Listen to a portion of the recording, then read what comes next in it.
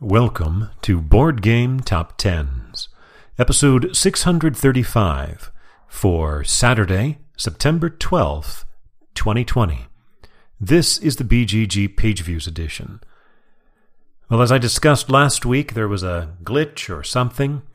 That was finally corrected. I've got a lot to say about it if you're interested, but I'll save it for the end of the podcast in case you're not.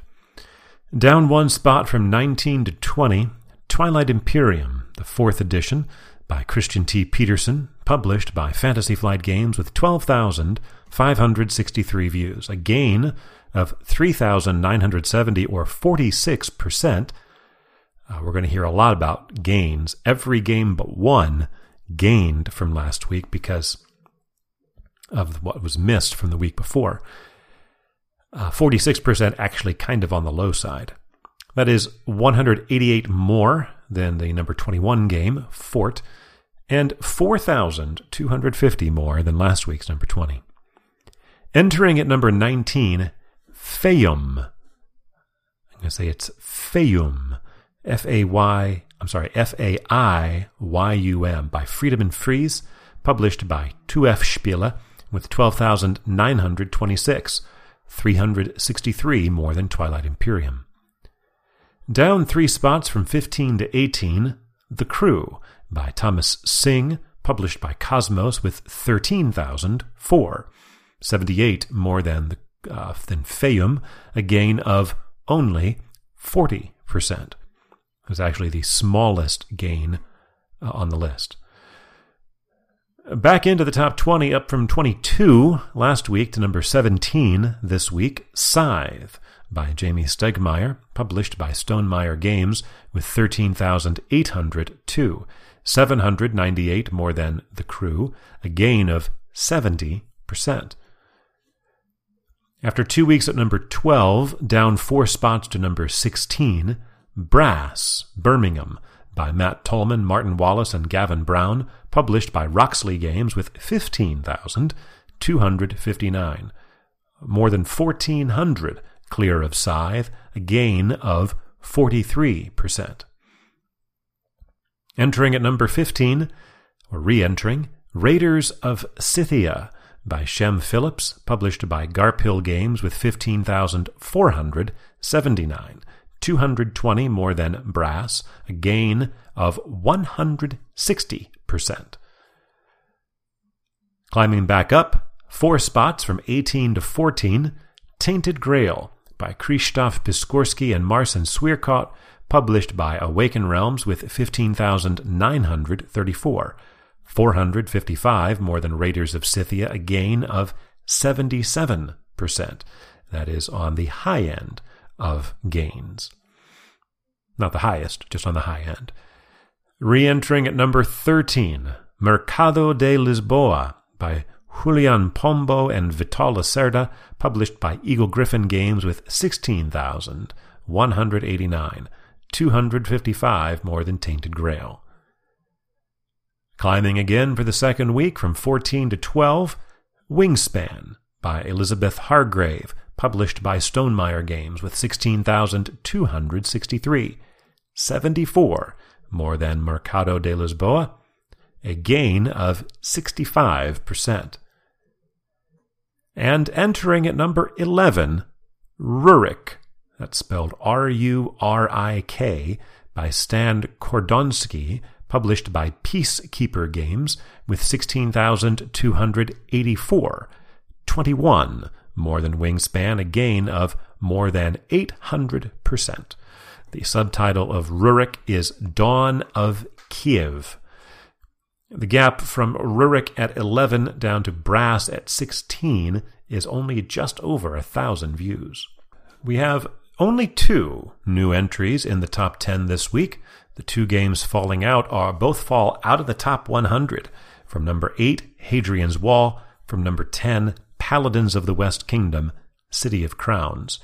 Down just 1 spot from number 9 to number 10, Terraforming Mars by Jacob Frixelius, published by Stronghold Games with 19,642, 3,300 more than Rurik, a gain of 63%.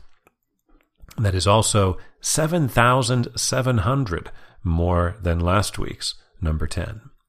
This is the 200th week on the chart for Terraforming Mars. It is the first game to hit that threshold. Last week's number 1 tumbles down 8 spots to number 9, Mariposas by Elizabeth Hargrave, published by Alderac Entertainment Group with 21,392. 1,700 more than Terraforming Mars, and the only game to have fewer views this week than last week, a decline of 22%. After 2 weeks at number 7, down 1 to number 8, Root by Cole Wehrle, published by Leader Games with 23,217. 1,800 more than Mariposas, a gain of 49%. After 2 weeks at number 6, down 1 spot to number 7, Gloomhaven by Isaac Childress, published by Cephalofair Games with 25,509. 2,300 more than Root, a gain of 55%. The first of our 2 new entries returns after 8 months away and charts for the second time at number 6, Tekhenu. It's spelled Tekhenu, by Daniela Teschini and David Turchi, published by Board and Dice with 26,030.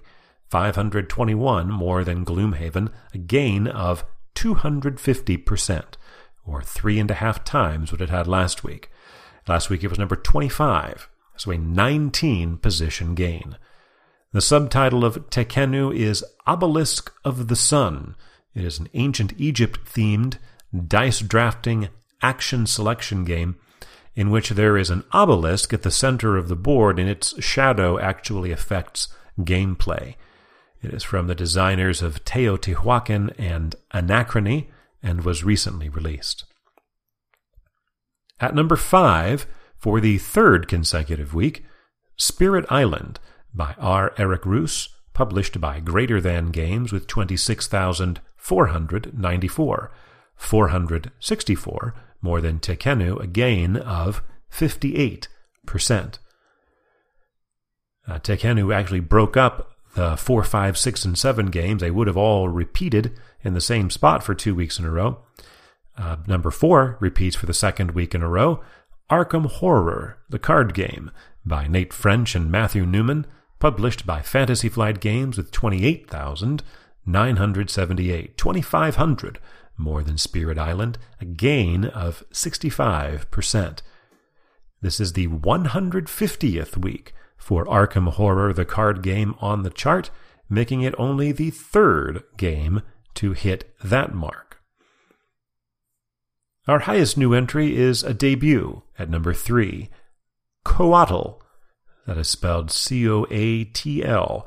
Coatl by Pascal Brassard and Etienne Dubois-Roy, published by Synapses Games with 30,493.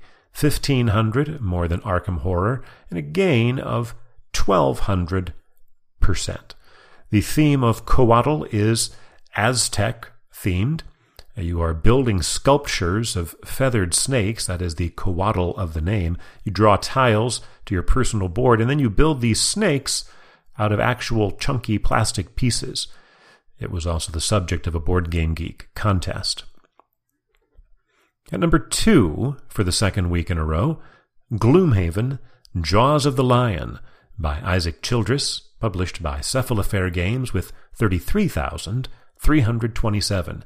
2,800 more than Coatl, a gain of 55%.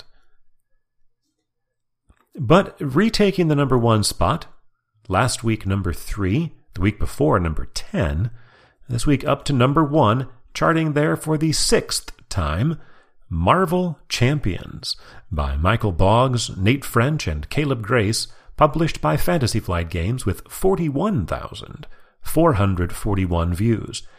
More than 8,000 clear of Jaws of the Lion, and a 107% gain. That is more than just the gain that every game had this week. That is something extra, more than double its views from last week. This is the third time Marvel Champions has been number one this year. It was number one the first 2 weeks of the year, so it's been away for 8 months.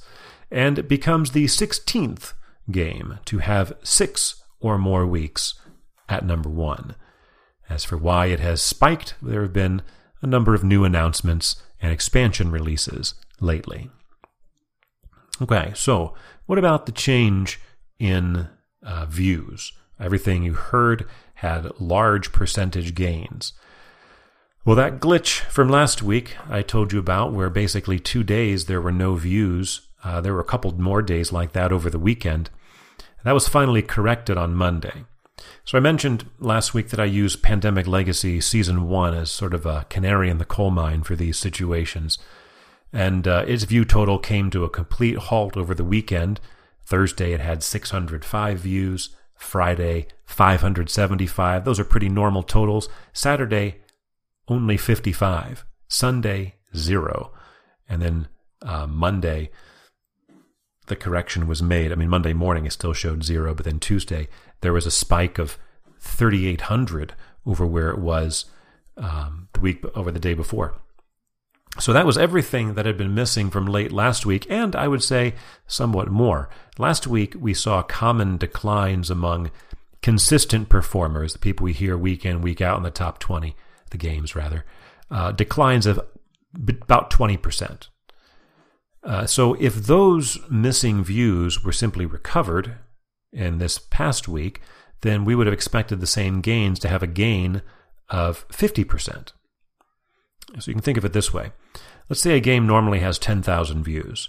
A 20% decline means it would have had 8,000 views, right? Lost 2,000. Then if it got those 2,000 views that it normally had back, like added back in the following week, we would expect it to have 12,000, right? The 10,000 it would normally have plus 2,000 more. And the difference from 8,000 to 12,000 is a gain, so to speak, of 4,000 views, or 50% of the 8,000 total. So all the 20% declines, I would have expected to see 50% gains, but as you've heard, what we actually saw is a little more than that. For example, Pandemic Legacy Season 1 2 weeks ago had 4,789 views. Last week, it was at 3,755. That was a decline of 22%. But this week, it went up to 6,264. That's a gain of 67%, not 50, like it should have been. And so of the 12, what I call consistent performers on the list, the range is, as you heard, from 40% gain for the Crew all the way up to a 77% gain for Tainted Grail. And the games in the 40 to 50% gain range all lost position. The ones in the 50 to 60% range either held position or slightly fell back. There's a mix in the 60 to 70 range, and in those that gained 70 to 80% gained a large amount. So the average gain was something like 60%, not 50. Though last week those same games ranged from minus 17 to minus 23, and then we see pretty consistent placement. Right, you heard all those games that basically were in the same spot they were last week. So what this suggests to me is that there must have been a little view total suppression in the numbers even before it became very obvious. So that's why there was a little bit more added in than just the 50% gain. So this week was anomalous again. I would expect probably noticeable declines for every game again next week, and then it'll be pretty much back to normal. All right, well, that's it then for Saturday, September 12th, 2020.